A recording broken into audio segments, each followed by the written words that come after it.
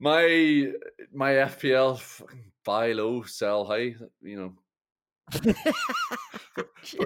For this week, my top tip is I think everyone should focus on players they think will get them the most points. Hi guys, Jack Grealish here. Delighted to say that I've signed a new deal. Which he accepted with one proviso.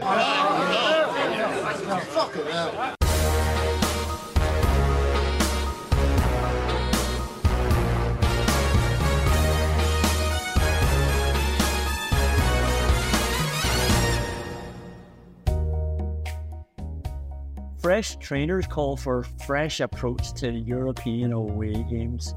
Let's just get this done with. Get the boys in. Forget about this messing around. Roll over the top of this Dutch opposition and get the hell out of there. What a performance that was. What a coasting session that was. They're saying. And, maybe this is it. I feel like the fringe players are now coming into their own as well. Bailey's absolutely flying. Tielemans is looking really good. And I think it was easier for these boys, the boys who weren't starting, it was easier for them playing back in the days when the majority of our results were probably losses at the very start of the season. Newcastle, Liverpool, Warsaw. It's easier for those boys to say, why the fuck am I not in this team? But you just go on a roll with this team. You beat everybody that's in front of you since then.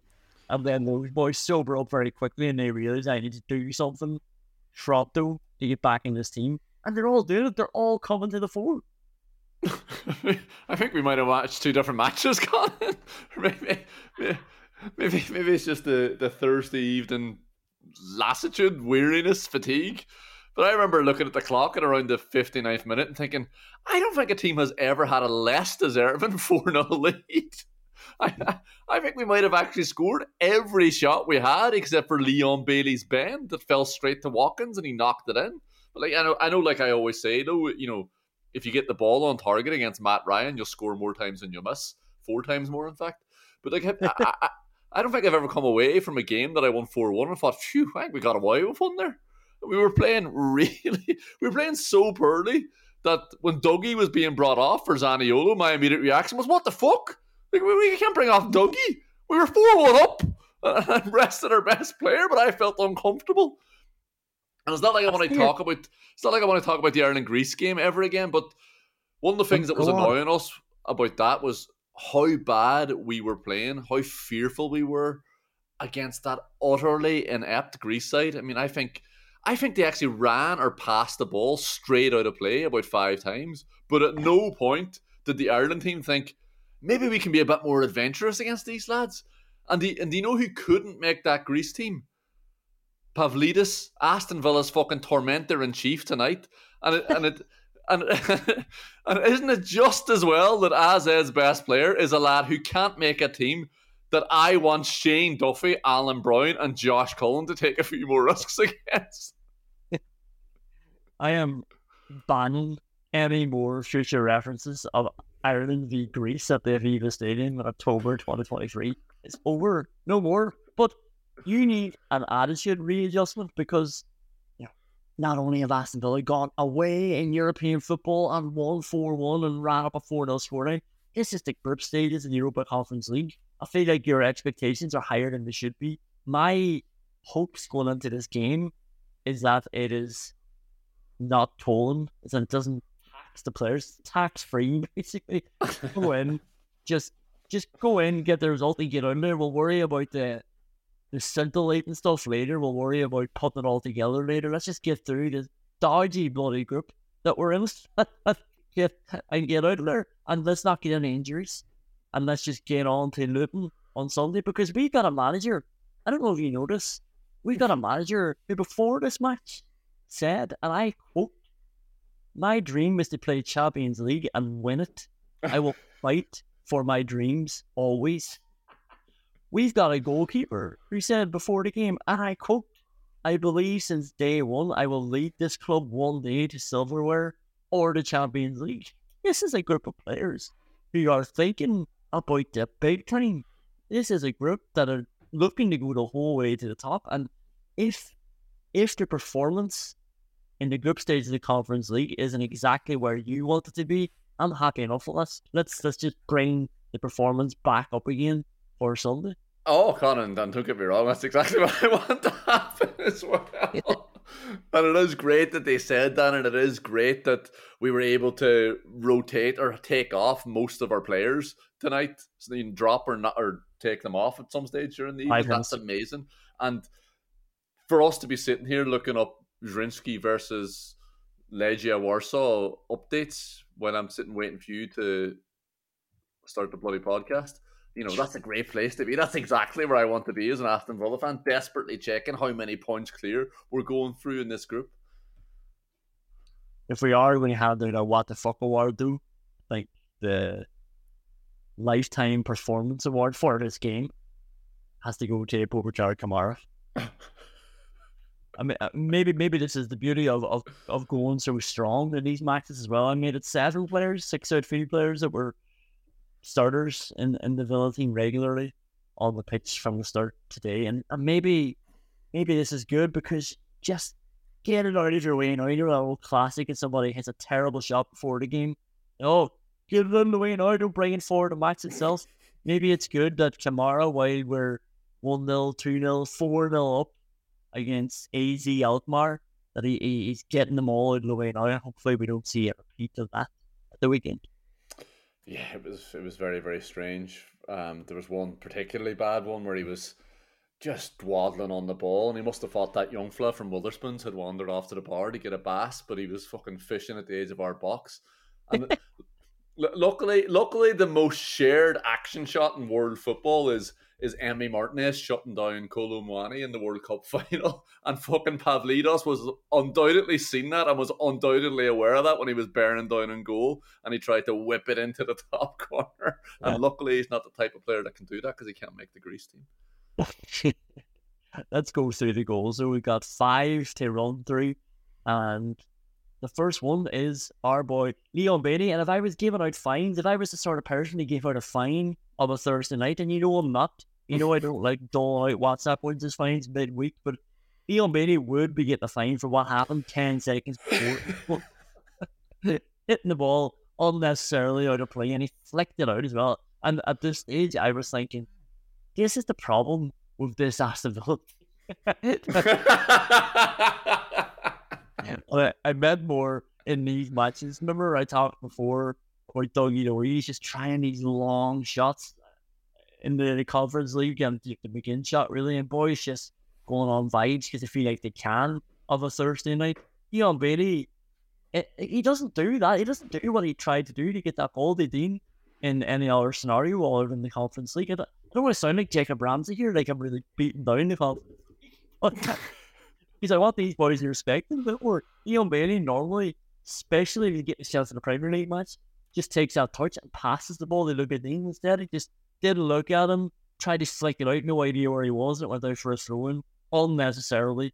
But seconds later, he did get it. He got a 3 interception from a bad Kamara pass. Deflected right into Bailey's pass, and foot finish is actually really nice. Just drills it onto the ground. Great zip off the ground or along the ground, and it's away from the keeper. It's just a nice finish, and he's per minute this guy is racking up serious numbers this season. Jesus, yeah, and just to clarify something there, JJ was saying calm down. It's only the Conference League because he's also got ambitions of going to the Champions League. But it was so strange that Leon Bailey didn't shoot initially. Like, he definitely had the option there. I suspect he just didn't fancy it on his weaker left foot. And I would actually love to have seen a replay of what happened. What in the name of God happened when he was trying to play that to look at it? It looks like he's backheeled it, but the ball's gone forward somehow. It's absolutely ridiculous. Maybe it's hit off his standing leg or something, but it looked bizarre. And then it's brilliant from Watkins to win it back, and Dougie moves it quickly. And I only really remember that because it was the first time we had done it today. And sure enough, immediately after that, Kamara slows it down, and he's too late to release the ball. I mean, you've got problems if Matt Cash is moving quicker across 20 yards of grass than your neurotransmitters are moving across 20 nanometers of your synaptic cleft.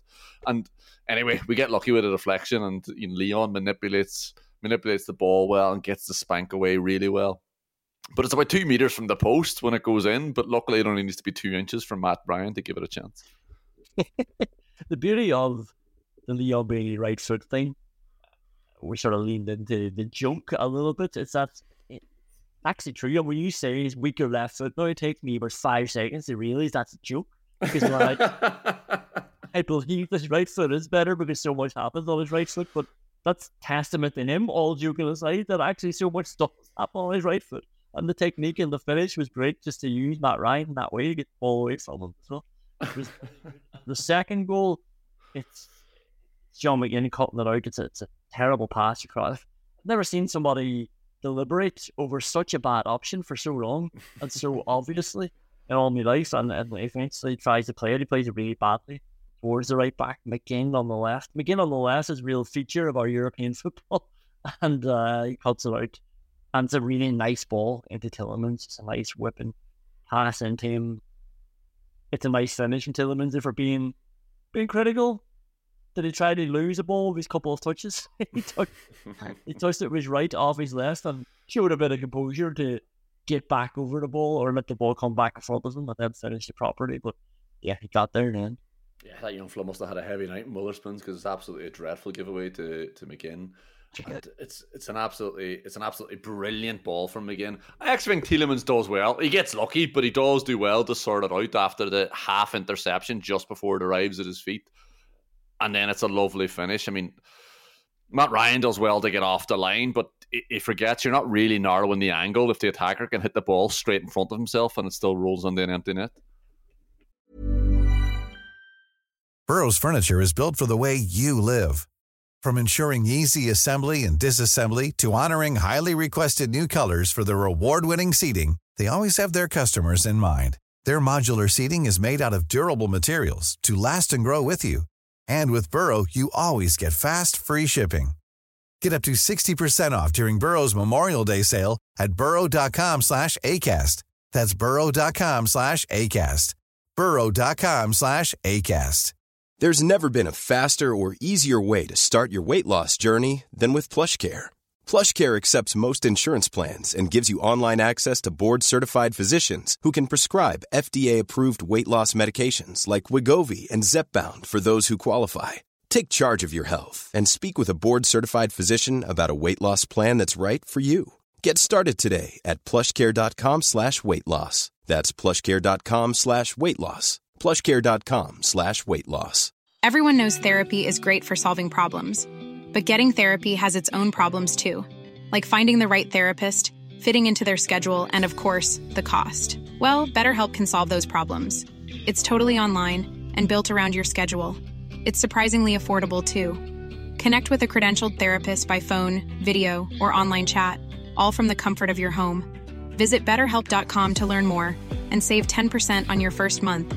That's BetterHelp, H-E-L-P.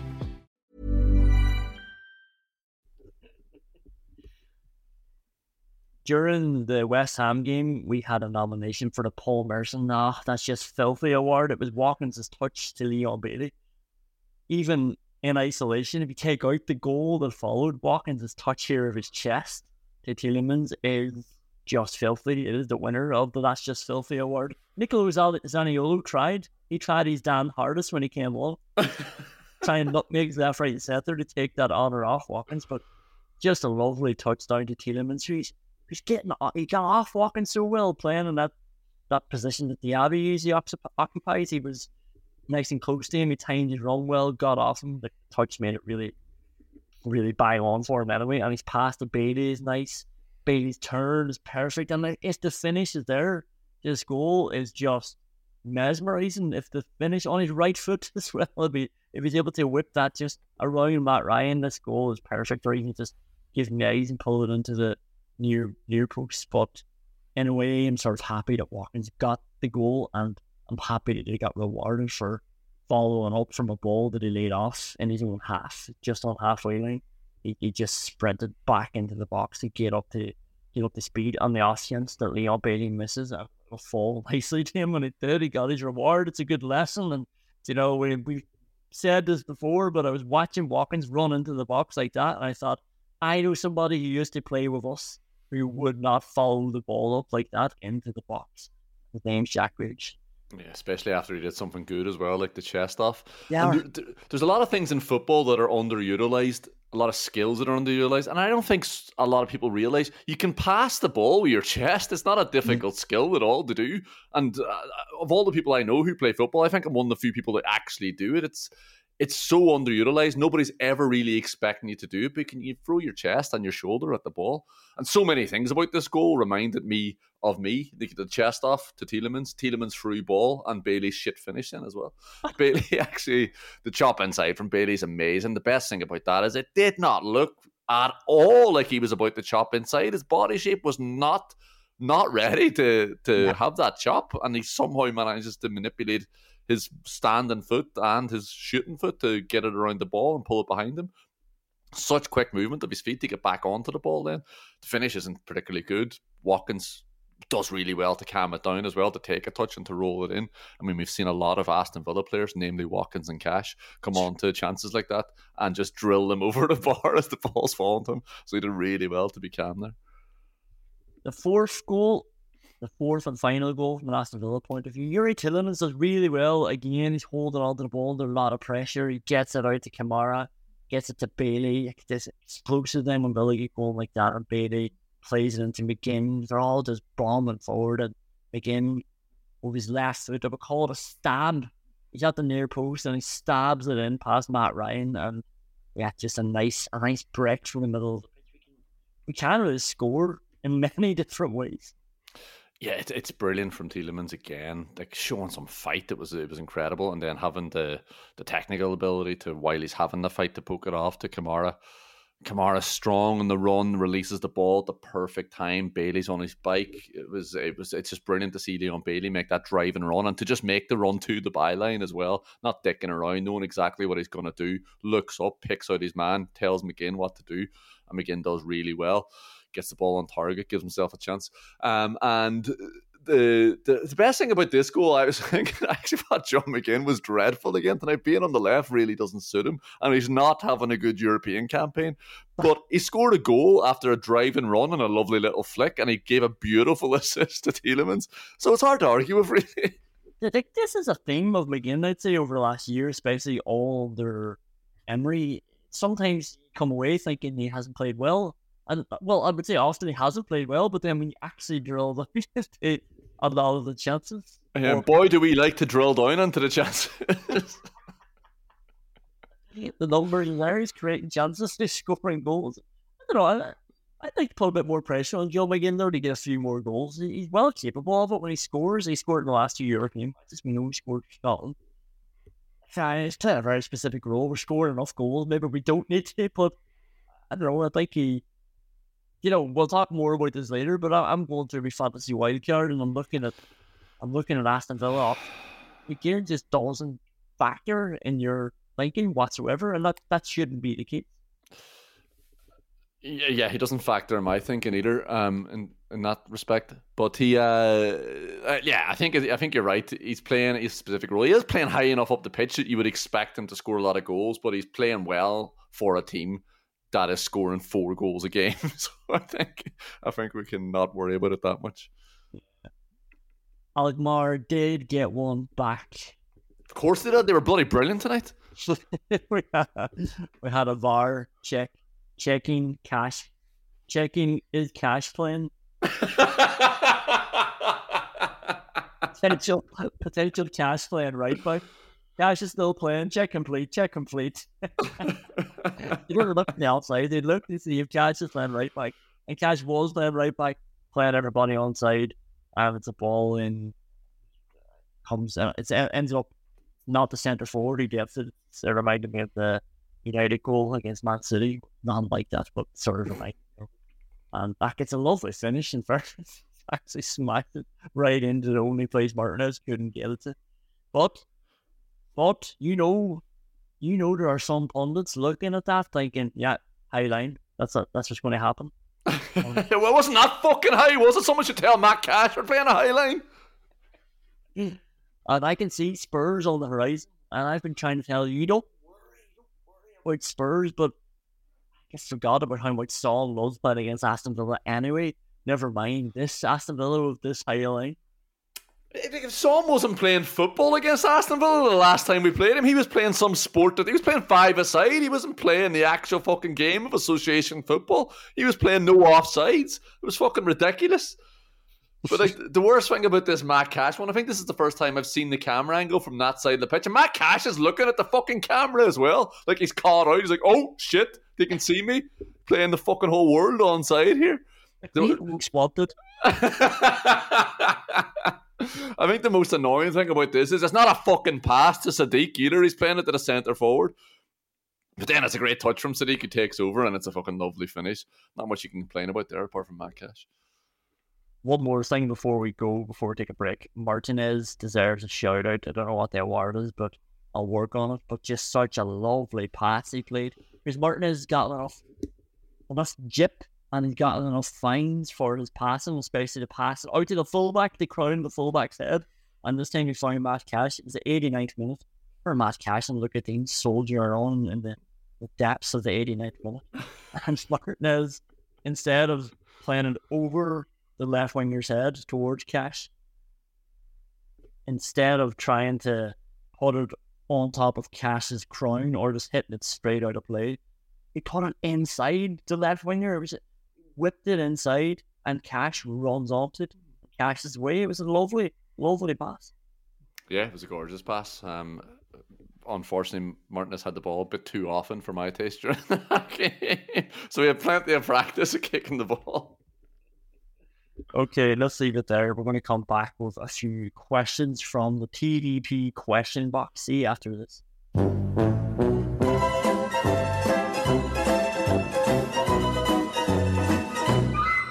We're going to start with the thoughts of the Villa podcast. Maybe it was just because I really didn't want to fucking lose to Leeds United. And the lifting up of Patrick Bamford with one hand, I did enjoy that because Patrick Bamford is an unlikable character and he's probably being a bit of a twat to Tyrone Mings all game. He's nothing like that either, is he? He's a real... He's like if you... He's an unlikable character. Like one of he's put on a foot. Patrick Bamford can't skin you. He's not that type of player. It's not in his game. Somebody put on a foot there. I felt all the pain. I imagine I probably sound as much of a biased, one-eyed idiot. Block the fucking shot. It was a fucking disaster. I did quite enjoy the hopelessness of their grief with it though as well. They're still, but not that it fucking mattered anyway. Sure, we were beaten anyway. Not that it fucking mattered anyway. Villa was shite. Like there's nothing but space. Leeds are going to be spanked a few times this season. Make no mistake about that. I mean, they're really well coached. They're really aggressive. They're really adventurous. But the players are shit. The key line is that we're well coached and very aggressive, but our players are shit. They're not either. They're not shit.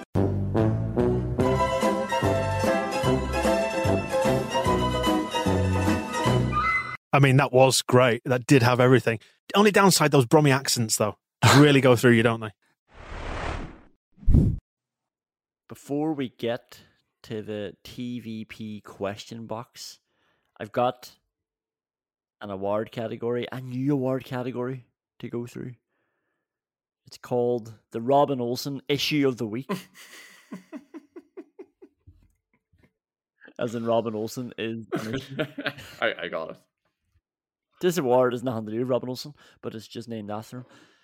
It's something that's been on my mind, and some people have reached out to ask about it as well. Aston Villa are now on everybody's radar. I don't know why it took this long, and it was very frustrating that it did take this long. Even after we beat Brighton, some people were just surprised that we gave Brighton a good hammer, and it felt more like, geez, Brighton got a hammer in there, and let's move on. And I think the title of our podcast that day was "Give Emery Some Respect." For God's sake, we were all happy to give it to De Zerbi. Where is it for Emery? 1 year in the job, absolutely flying. Now, after the West Ham game, something has switched in people's consciousness. I think when you beat two of your supposedly closest rivals 10-2 in back-to-back home games, that's going to happen. When you beat West Ham and Brighton, two strong teams, you absolutely hammered them. That's going to happen. So the media are noticing Villa now. and people don't like it. And I don't feel great about it either. I'm not going to lie. I'm not going to lie. Because what happens then is that your players start getting linked. You know, Fabrizio Romano jumps on and says, everybody's monitoring Dougie Luiz because as well as Villa are going, it's more exciting to take some of their players now and put them around other clubs that we know more about. You know, I'm even talking about, I think I said this in the West Ham game, about the day Unai Emery leaves years down the track. But I know that's going to be that's going to be shit. Like, this will never be better. Supporting Villa will never be better in any of our lifetimes than what's going to happen in the next 5 years. You see what I mean? Like, here, like, why can't I just enjoy this? Why can't I enjoy us talking about the Champions League? Why can't I enjoy us finally getting the respect that made me so angry that we didn't get? We were just ignored for so long. I had to tell people our players were actually good. You're wrong. I had to tell people for the first 6 months of Emery's reign that Emery was actually good, that Arsenal fans got it all wrong. I had to go through his record at Arsenal to show them that it was better than Mikel Arteta's until Mikel Arteta's 4th season in the job. But then you get wrong analysis as well. People are looking at your club and they're just talking shit about it. You know, they don't see it. They're not putting in the time that we're putting in. They're not as invested in it. And this is probably what most fans of all their clubs, bigger clubs or more famous clubs right now, get all the time. And then you start getting new fans who, again, haven't been through the same shit as what we've been through. So my question to you, and this is the issue of the week, and this could be an issue of the rest of the season, how the hell do we deal with this? Well, what do we do about this? What do we do about the fact that we've gotten everything you've been whinging about all season? Is give Emery some respect? I don't know, Connor. I don't know. But I think you're right. Once Emery is gone, they'll all fucking notice us then. Definitely don't worry about that. It's hard to miss a fucking plane dropping out of the sky. And we'll all be the fucking passengers. We'll fucking, I don't know, Roberto Martinez up in the cockpit, stalling warnings blaring, low altitude lights flickering, and him just looking over blankly at Thierry Henry. And all he can do is gasp and put his hand on Roberto's thigh. Like, and I say we'll all need some fucking oxygen dropping out of the ceiling as well to get us through the podcast. A couple of sick bags as well to get us through the match. I'm not sitting here watching Roberto Martinez play a 2-3-5 formation every week, Conan, and looking bewildered in his post-match press conference when we've lost 4-2 for their 3rd week running. What the fuck? I'm not doing the podcast after Emery goes. But you're right about the wrong analysis as well. And I know he's unbelievably compromised. And everyone else will know that now in a second as well. Jamie Carragher during the Aston Villa West Ham game was at pains to point out how strong the Aston Villa bench was. He didn't look at the bench. Tielemans came on, and the up to now forlorn Leon Bailey came on as well. But then I realised what he was doing. It took me a realize to figure it out. He was trying to make Aston Villa sound better than they are, because it couldn't possibly just be the fact that his best mate isn't the fucking manager anymore, that we've got somebody competent and now doing the job. He's trying to play into this narrative that your fucking hero O'Neill was playing the week before as well, talking about Aston Villa having spent a lot of money because he spent fucking 80 million this summer. And what Jamie Carragher doesn't realise as well, like if you look at our first team, Torres and Zaniola are the players that are in the starting lineup. And Diaby, fair enough, Diaby is an upgrade. But Torres and Zaniola are replacing Mings and Ramsey. So that doesn't fucking explain his mate having a relegation battle with his team. Diaby doesn't take you from the fucking goal difference off relegation to the 3rd best team in the fucking country. So Jamie Carragher needs to sort out his analysis is what I'm saying. So you're not happy about it either. You've got me all fucking riled up. We just won 4-1. I was pissed off. You didn't need to give me this as well. I think we were in our sweet spot in 2020, 2021. You know, there was no fans even at the stadium. It just felt like nobody was watching us. And we were going off on runs. We were getting 4 wins in a row and then, you know, getting put back in our place again. And then we can all complain about it. And then we can go off on another run and absolutely buzz off it. And Dean Smith and I was playing some good football. And then we'd be doing some stupid stuff for games on end until we eventually just get our mean of 11th place, where we were all just happier. We were all happier. I don't know. I'm going to need to be worked of over the next few months, but hopefully I can get used to it. Hopefully I have to get used to it. I suppose that's the main point. But I'm going to move on to the TVP question box. So every midweek game, we'll put out a question box on the Wednesday on our Instagram page, the Villa Podcast Show. If you're not following us there, get in touch with us over there. Love to hear from you. And we just put in the box and you can ask questions and we'll pick out some and go through them. We actually got a good suggestion for a sliding doors moment as well, but we'll do that either on Sunday or next week. The first message that we got through on the question box was from Kenny. Now, I put up a picture of Ollie Watkins to accompany this question box, and Kenny replied, "I want you score tomorrow, Ollie Watkins." Kenny's a man who knows what he wants, Connor. So I don't know if he knows that wasn't sent to Ollie Watkins, but he got what he wanted anyway, so I'm happy for Kenny. Mitchell got in touch. Second message. First question: what's the current drop-off rate? I'm not answering that, Mitchell. It's a dig at the podcast drop-off rate. Thomas asked us now, like this, like I know in another scenario you would think I'm trying to rile you up, and I'm labouring a joke here. Thomas had asked thoughts on the Man City travel gear, please. Jesus. This is not me trying to make funny of a fashion segment. This actually is a talking point. I don't know if you saw Man City rocking up for their European game against Young Boys. Yes, I opened the WhatsApp message you sent me. Come on. Like they're wearing cardigans. Like it's not even Letterman jackets, it's cardigans. I've never seen a Letterman jacket in a cardigan form. And not only that, I've never seen a Letterman jacket with their name and number at the back. They look like, honestly, it looks like something I would wear. It looks like something I would go into Pull and Bear and pick out and think, oh, cool, it's got a number on it. I'll wear that. That'll make me look cool. And they're wearing this. They're wearing it in unison. They're wearing their names at the back of the cardigans, and they're all wearing it coming off the bus, going into a European match. And on top of that, they're wearing it on top of these baggy jeans. It looks like, remember Wu-Tang jeans? It reminds me of those. The big flary baggy jeans that we all went into in the early 2000s. We all went into one pair of them. Well, thoughts on them? Well, I assume Mitchell was actually asking about the rate that I drop off to sleep whenever you're fucking talking to me. But like, this is the weird thing. Whenever you're traveling, the whole purpose is to feel comfortable. It's hard to imagine how anyone could feel comfortable when they're being paraded around like a fucking twat. Sorry, just on that, I don't want to give the impression that I'm one of these people who feels the need to change my attire when I'm traveling or for a flight. Did you ever see these lads getting on an airplane and they're dressed like they're going to fucking bed, going to bed in a cold bed sit, like, you know, wearing a pair of jersey shorts and an oversized t-shirt? Sorry, I don't know why I felt the need to clarify they're going to bed in a cold room there. Like, heaven forfend someone find out that I sleep in me cacks. But you know, these lads, and this could be an hour-long flight to London at 1 o'clock on a Tuesday afternoon, and they're wearing a pair of shorts and a t-shirt that they're going to have to get changed out of once they land in the fucking city. Airplanes aren't that uncomfortable, and neither are fucking jeans. Didn't know airplanes be the one you would come for. They just... Or sorry, the one that you would defend. Didn't know you would come for anybody slagging off an airplane. This could be an hour-long podcast, actually, now that we get going on this. What's your thoughts on shorts on an airplane? JC asked on Instagram, what's Liam's tip for an FPL differential this week?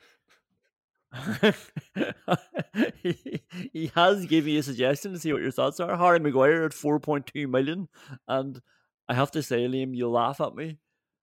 I have looked at it. I have looked at Harry Maguire at 4.2 million. It's a good price. I'm not going to lie. It's a very good price, and I had a feeling he was going to score soon. I just didn't want them to waste it all up in a famous 1-0 home victory over Copenhagen. What was that? Harry Maguire 4.2 million brain cells, is it? That's a low amount of brain cells, by the way, just to clarify. My FPL, buy low, sell high, you know.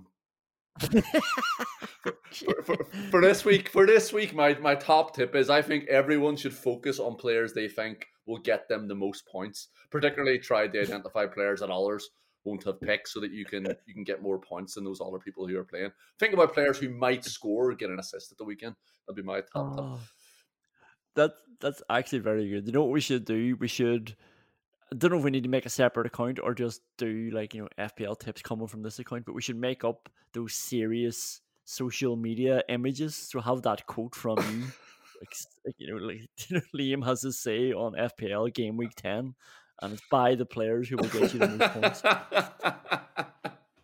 But I'm actually, to be honest, if anybody thinks Man United have a chance against Man City, then do go for Harry Maguire because that seems to be the only chances they're creating at the moment. Like you said after the Brentford game, they need to lean into this hoofball, and you were fucking right. Yeah. It's working, and it'll probably be the route to success against Man City as well. So yeah, go nuts. Flying by the seat of their pants. They were 1-0 down. 94th minute they were 1-0 down against Brentford at home. And then 2 balls in, Scott McTominay gets on the end of 2 of them, and they win 2-1. And then the next game against Sheffield United, McTominay scores again. They start him. He does lean into it. He thinks, yeah, fuck it. Yeah, I need to play him. McTominay scores, and Dalot scores a goal that he'll never score again in his life. So just a 30-yard wonder into the top corner, postage stamp stuff. Lovely finish. And then the next game against Copenhagen, Harry Maguire gets his big slab head on it. Lovely header. Puts the ball into the back of the net. And Onana saves a penalty. It's mad. They've gotten 3 victories in a row, but my God, they have not turned a corner. They are limping along, and it's fucking October.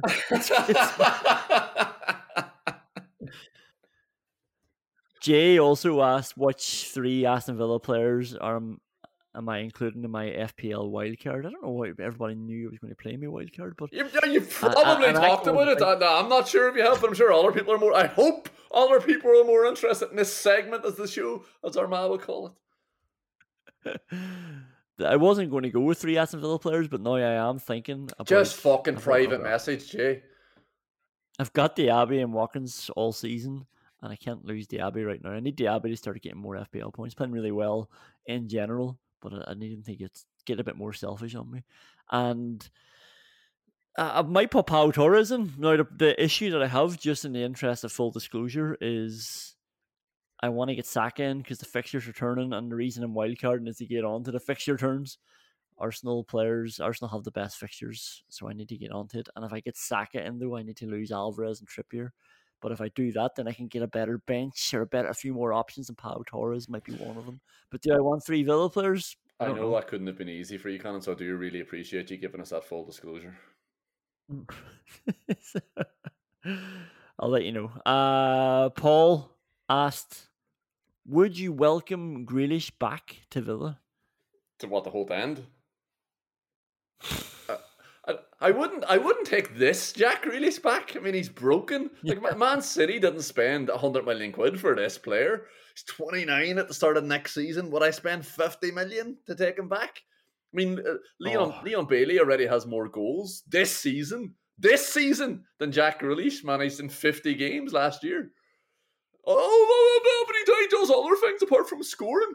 Like, rolling the ball back to Aki isn't something to be proud of. Like, you're playing as an out-and-out winger, Jack, for a fucking team who won the treble. Score a fucking goal. He cost 100 million quid. He cost 100 million quid, and Bertie T has more majors than you this season. Bertie T. But anyway, I still think we do need forward players. He's probably a better and similar option to Buendia, and would fulfill a very similar role there. He gives you an option to either rest JJ or Diaby. 50 million quid for that, though. I don't know. It's funny. I would welcome him back, but when you say 50 million, I'm like, oh, and that really sums up, I suppose, what he's been doing the last. I guarantee, if you type Jack Grealish into Google now, the first 15 messages will be about him wearing a fucking cardigan.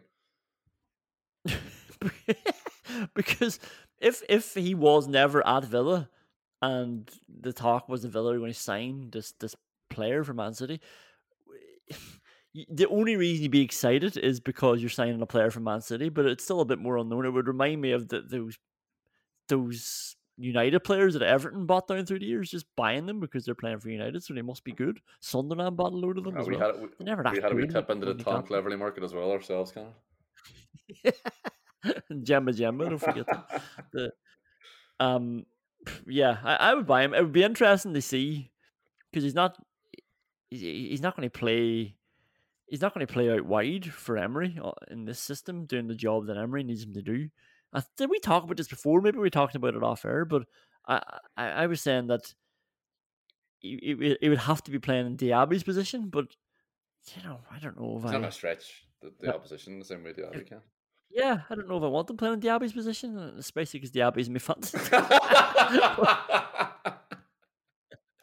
But like he probably would play well there. I don't know. Maybe let those two figure it out. You fight it out there now. Our two record signings to let's find out who's better, Jack Grealish or Diaby. Jack Grealish or Jacob Ramsey. The problem for Aston Villa now is that to improve the first 11 we have is it's a big ask for most of the positions. It's a big ask to make that improvement, and it's a big player you need to get. So it is going to be tricky. So it's going to be a lot about signing players of the same quality.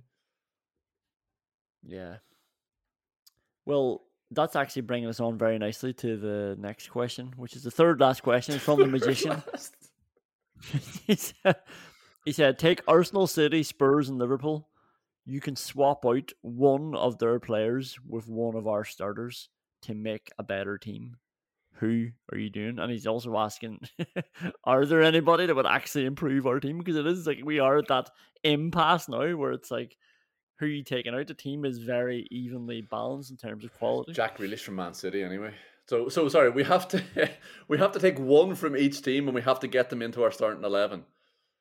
I think his question is your own. You can take one from all four teams. Like, sorry, I mean one player, one player in total, and you can take your pick from Arsenal, City, Spurs, Liverpool. No, maybe it's one each team. Let's do one each team. Yeah, because that'll make it harder actually. Because it's way easier to pick one. I'll take Haaland and play him alongside Watkins, and I'll move Diaby to the wing. Yeah, let's do one from each team then. So, can Haaland or Son do everything that Watkins can do? I don't know if they can. So obviously, I'm not getting rid of Watkins. No. So obviously, what we're looking for here is the biggest differential. So is Rodri a bigger upgrade over Kamara than Haaland is over Watkins, and so on? I mean, like the area of the pitch that you'd have to assume would have the biggest potential for that is left back, but I have no interest in whatever centre half Pep is offering me for left back. Like Son's the only Spurs player I have any interest in, and I'm not playing him at left back. Imagine Tierney wearing the Aston Villa jersey, fucking tucked under his shorts, sure he'd die of fucking heat exhaustion because of the sweat. Would have nowhere to go. Zinchenko, sure I'll have given the team talk, so I don't need him going out and confusing everyone by getting them into a huddle. And I obviously can't have Robertson because I need to have Salah. Yeah. Salah. Or like see Trent's another option, but like Salah probably. No, like Salah hits 30 goals and 15 assists every year, Connor. Oh, hang on. I've got it. Right. Front three. You're changing our formation already? Yeah. Front three. Salah, Haaland, Son. Midfield three. JJ, Kamara, Dougie. Back four. Konza, Torres, Mings, and Bukayo Saka at left back, just like Emery wanted 5 years ago.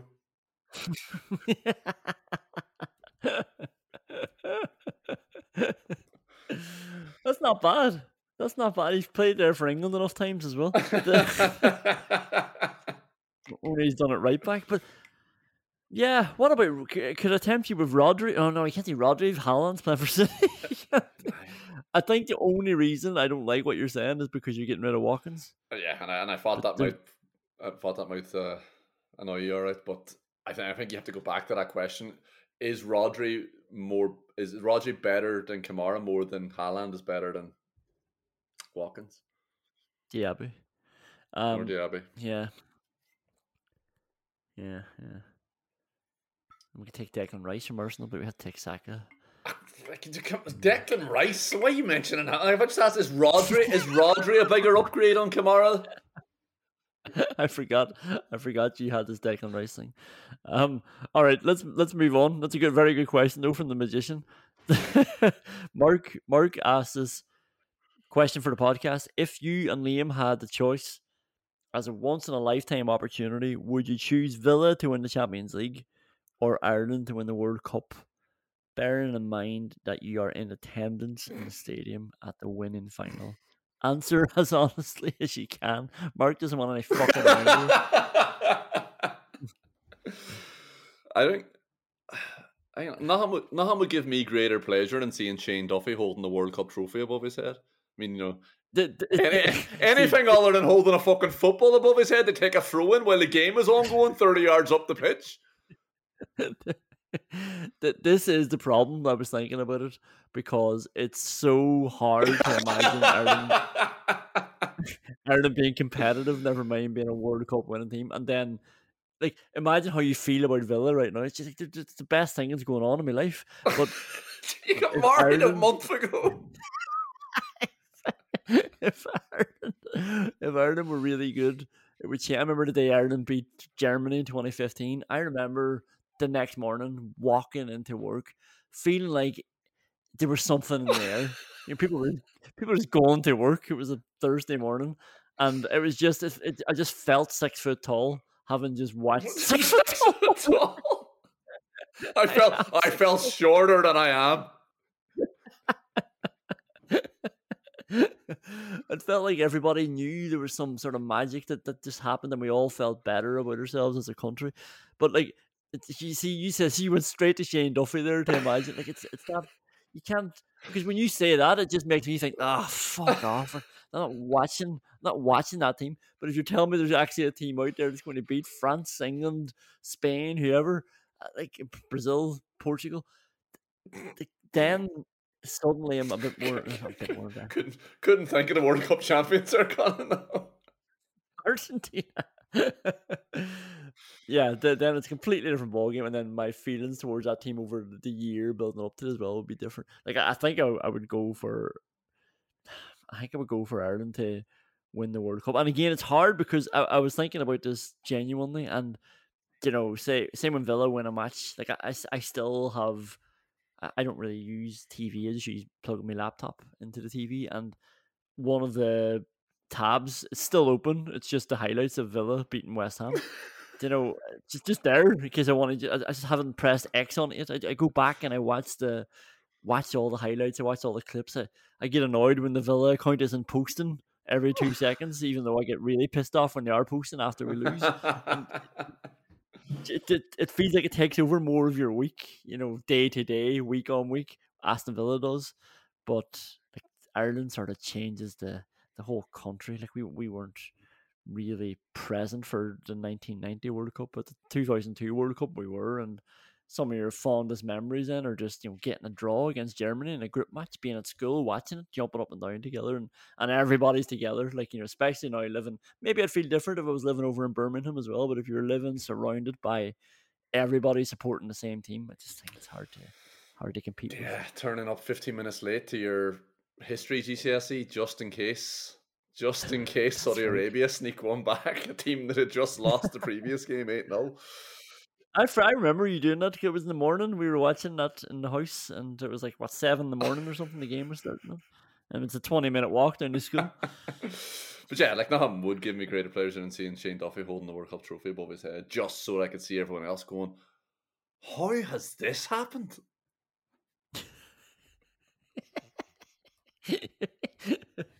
All right, last one. This has gone over again. I keep promising people a shorter podcast. Me. The drop-off rate is about to kick in for Chris's final question. The ultimate dinner party guest from any form of sport. Jesus Christ. So strap yourselves in. Do not drop off. Is it a full table? I've put down 5 people, but I put down 5 people. But I need them because as I was putting them down, I was like, "This is a shite dinner party. Why can't I think of anybody good to invite?" And literally, Chris has given me the option of anybody in the world, and I can't do it. I can't do it. I remember doing this years ago, and I remember I had Lance Armstrong on it. I had Lance Armstrong, and I had a GA manager who's now managing Derry. And it's just like, especially now that I work in the GA in Ireland, it's just like these people are they're just normal people. They're just like you and me. Just it comes down to sort of who would I be really starstruck by, or who would I really want at that table to pick their brains with. And I'll just give you my 5, and then we can get yours. But I've got Unai Emery straight away, and genuinely would love to sit down for dinner with that man. I think it'd be a bit of crack as well. I've got Gareth Barry because I really want to know what he's getting up to since he retired. It's the most intriguing story in world sport. Gareth Barry has just disappeared off and to enjoy his life, and I really. How often do you just wonder? I wonder what Gareth Barry is doing right now. Honestly, at least twice a week.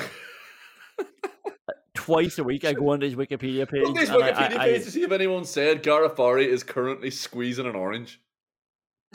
it's like I'm sort of sad that I don't see him anymore, but I think I mostly am happy. It's great. He's not making a mug of himself as a pundit. He's not making a mug of himself as a manager.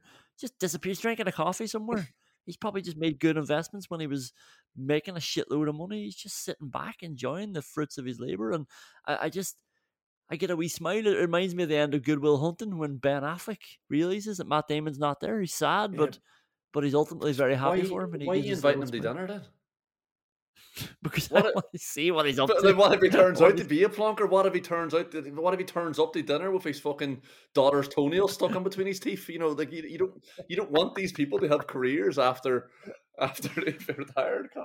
Well, I've got Roy Keane as well. I don't know if he's a bit played out now, but he's good crack, and he's still got that mystique around him, even though he's so prevalent in the media. Because he doesn't. I feel like I would need to know that Roy Keane's not allowed to leave this dinner party.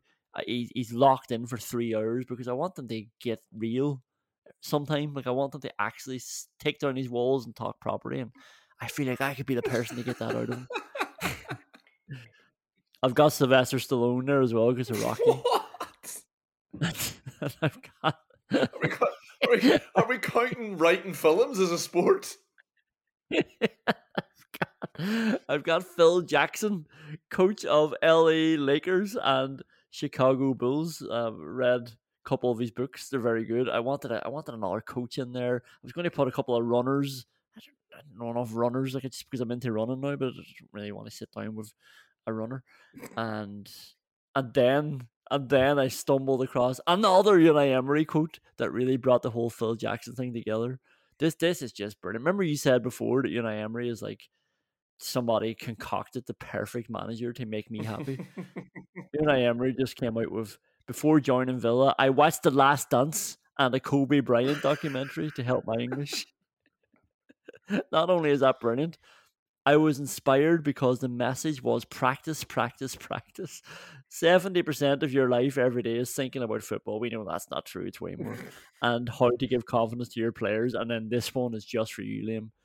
City, Arsenal, and Leicester, 3 painful defeats. I said, no, this can't go on. They got the message. Yeah. And I think you're right. The way you're thinking there, I mean, at the start of what you were saying there, sorry, not that the last 5 minutes was a waste of time, and no one's listening now anyway, as you'd like to point out. But I love sport, but the 2 sports that I love the most are Gaelic football and association football. See a way I didn't offend anybody there, but I don't think I could possibly just, for an ultimate dinner party, pick somebody from the GA, because that could just happen. I could end up having somebody from the GA that I really respect tomorrow. So it has to be all football people, but it's not going to be a footballer, is it? I just can't trust them until I've seen them gone into management, and I know they're not an idiot. I'm not sitting down having dinner with a fucking idiot, Conan. And there's too many of them, and I don't like the percentages here. There's too many of them who have revealed themselves to be idiots. So I'm going to stick with managers, and I'm going to go with Unai Emery. I'm going to go with Jurgen Klopp. I'm going to go with Pep Guardiola, just to see what happens at that dinner table with me, Pep, and Jurgen there. And I'm going to go with Alex Ferguson as well, because I really want to know just how out of touch he is. That would give me a degree of pleasure. That's a good one. That's a good one. I wonder, is he? He was famously always keeping up to date with everything, but I wonder, is he? Yeah, stop wondering. That's a good. So you've got Fergie, Pep Guardiola, Unai Emery, and Jurgen Klopp, and yourself. Yeah. And I've got Emery, Barry, Keane, Sylvester Stallone, and Phil Jackson. Oh my god, you couldn't pay me to go to your dinner.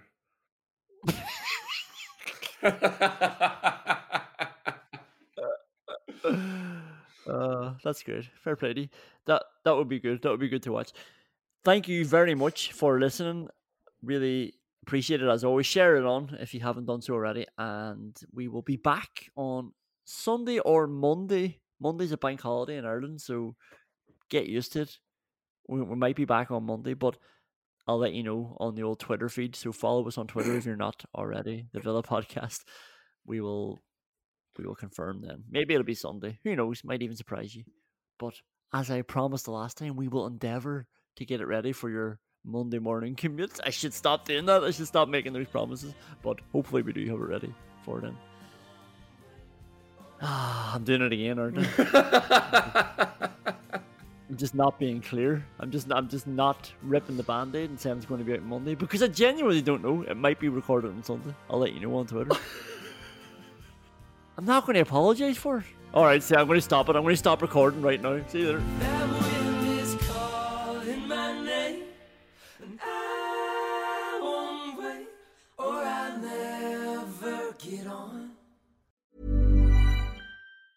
Mom deserves the best, and there's no better place to shop for Mother's Day than Whole Foods Market. They're your destination for unbeatable savings, from premium gifts to show-stopping flowers and irresistible desserts. Start by saving 33% with Prime on all body care and candles. Then get a 15-stem bunch of tulips for just $9.99 each with Prime. Round out Mom's menu with festive rosé, irresistible berry chantilly cake, and more special treats. Come celebrate Mother's Day at Whole Foods Market. Hey, it's Danny Pellegrino from Everything Iconic.